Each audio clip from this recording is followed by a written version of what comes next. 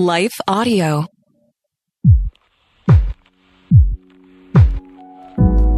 You are listening to The Becket Cook Show with your host, Becket Cook. For more information about Becket and his ministry, visit his website at becketcook.com. To help support the podcast, visit patreon.com/The Becket Cook Show. Please consider subscribing to the podcast and leaving a 5-star rating.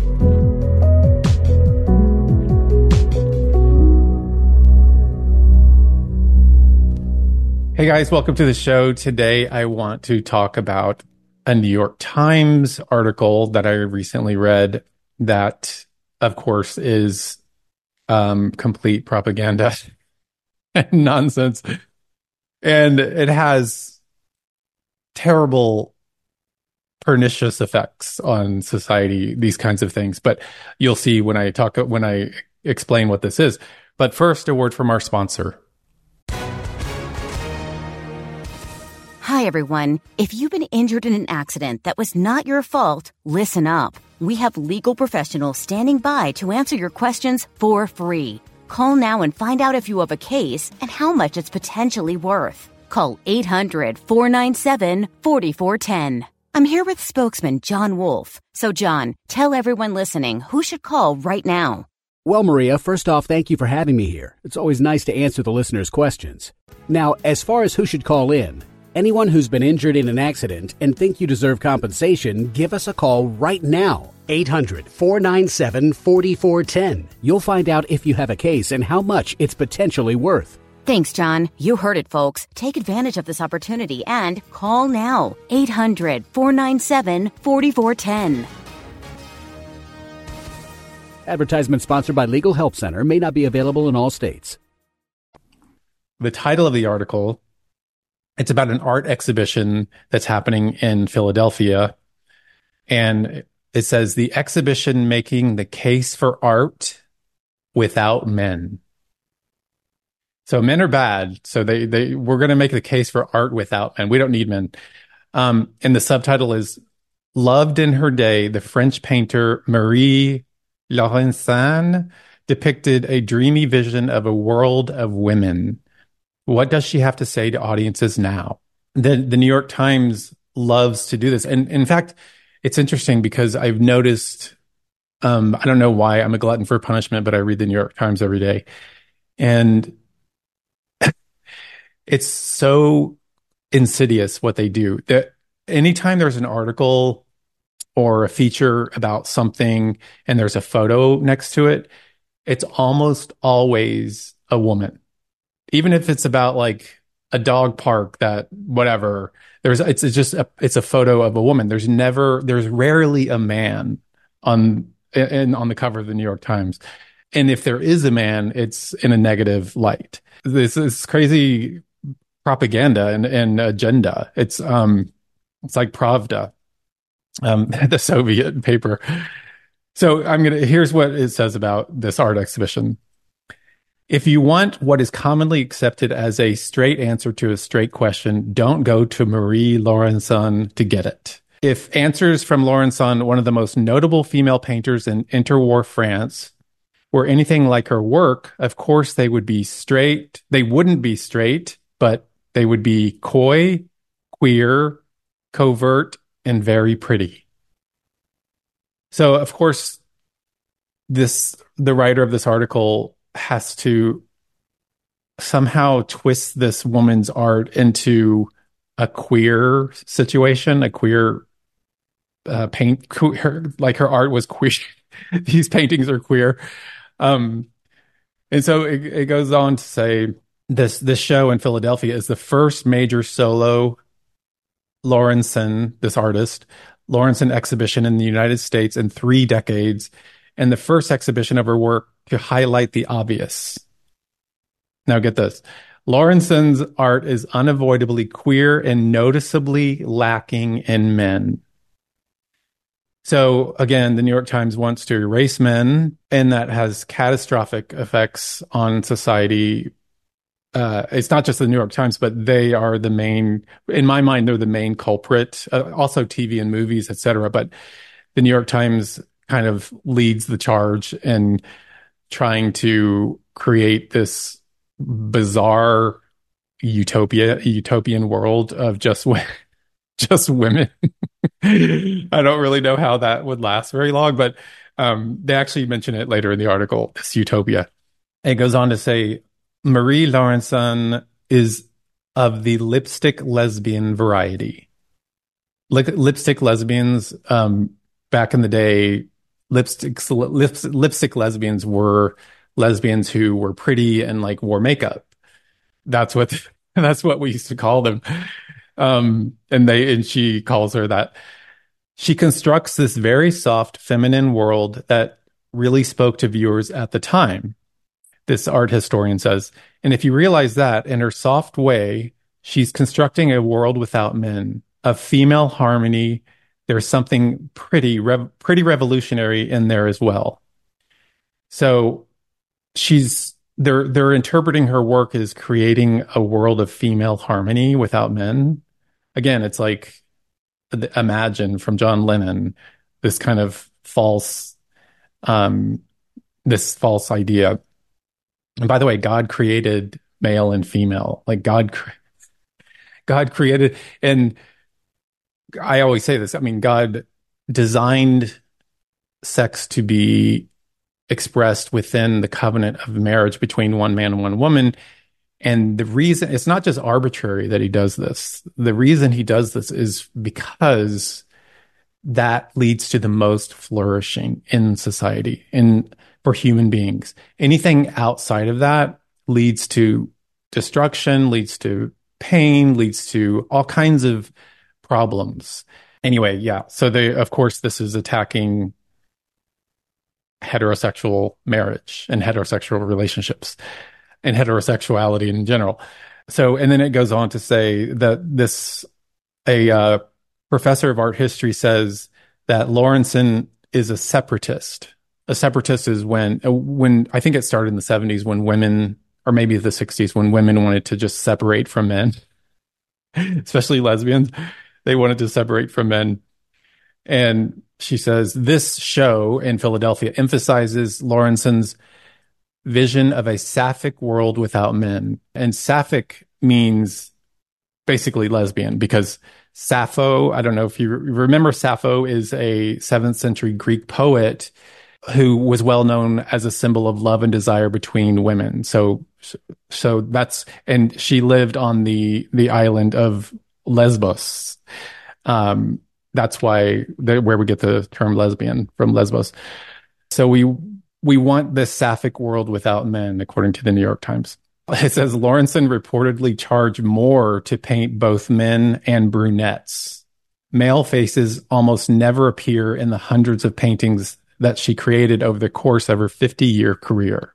The article goes on to say, when Laurencin pursued the French tradition of the 18th century pastoral scenes of courtship, flirtation, and romantic intrigue, epitomized by the work of Antoine so-and-so, she excised all the men.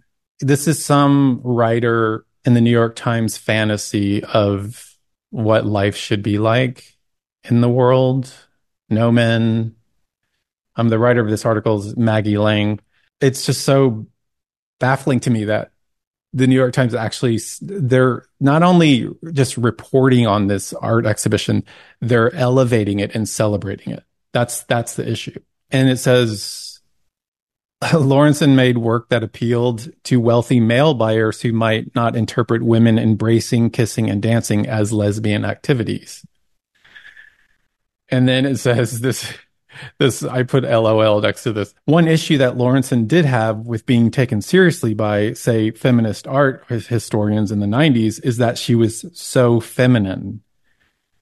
They just couldn't get it. So in the 90s, like Judith Butler, those feminists in the 90s didn't like her art because it was too feminine, because the women were too feminine in the art. So yes. And then it says, after Laurencin's death, her work fell into an especially peculiar trap. It was dismissed for its femininity and criticized for its supposed lack of feminist sensibility. So, yes, I guess her art wasn't feminist enough, even though it was only women in her paintings. And it says the intentional absence of men should speak volumes about her priorities. Like, this woman, the writer of this piece, knows what her priorities in life were. She says it feels like this incredible utopian world. And so I don't know how a utopian world could exist with only women, because they would die out and there would be no reproduction. So the utopia would last, I don't know, a couple generations, and then it would be over. Yeah, it's bizarre to me that the New York Times tries to push these ideas and agenda, basically, they want to create this utopian world without God, which is impossible.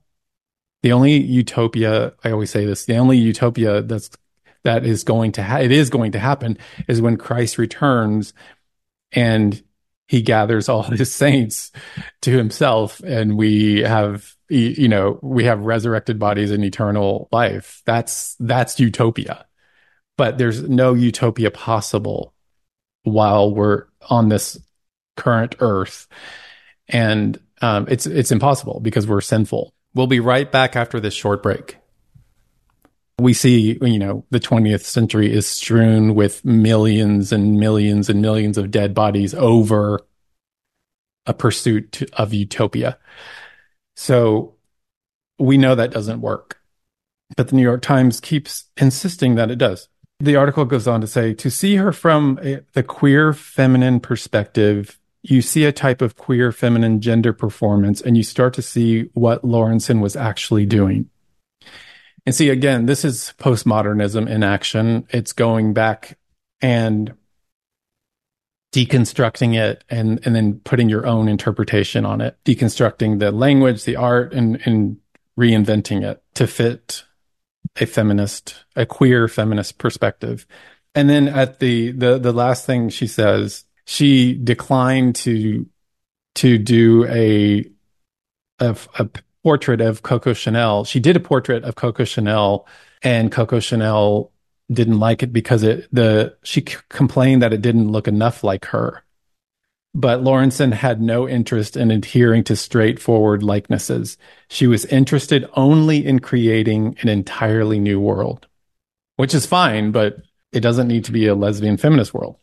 The New York Times, this is what people in Hollywood are reading, obviously, every day. They're reading the New York Times every day, and a lot of the shows and movies and media are being driven by these kinds of pieces in the Times. And I mean, there's no end in sight until Jesus returns, which I can't wait for.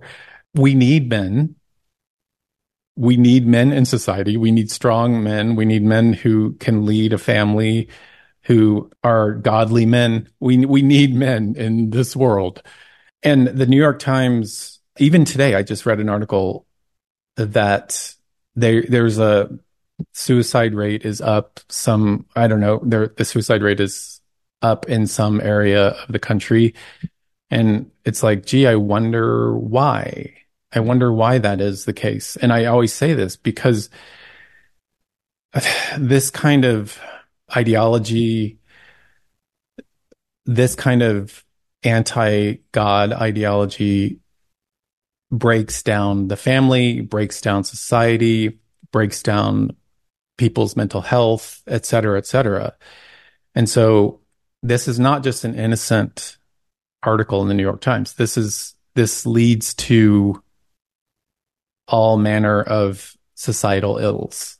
It's not healthy. This is very unhealthy. And we need men in society. We need men to lead the family. We need men for a multitude of things. And so this idea of a world without men is absolutely absurd. So I just saw this the other day. I read this article and I thought I need to talk about this because it's just too crazy. So thank you guys for watching, and I will see you next time. Thank you for listening to this episode of The Becket Cook Show. Your support makes this content possible.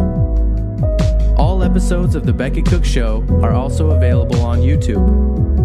For more information about Becket and his ministry, visit his website at becketcook.com. Thank you to the team at Life Audio for their partnership with us. If you go to lifeaudio.com, you will find more faith-centered podcasts about prayer, Bible study, parenting, and more.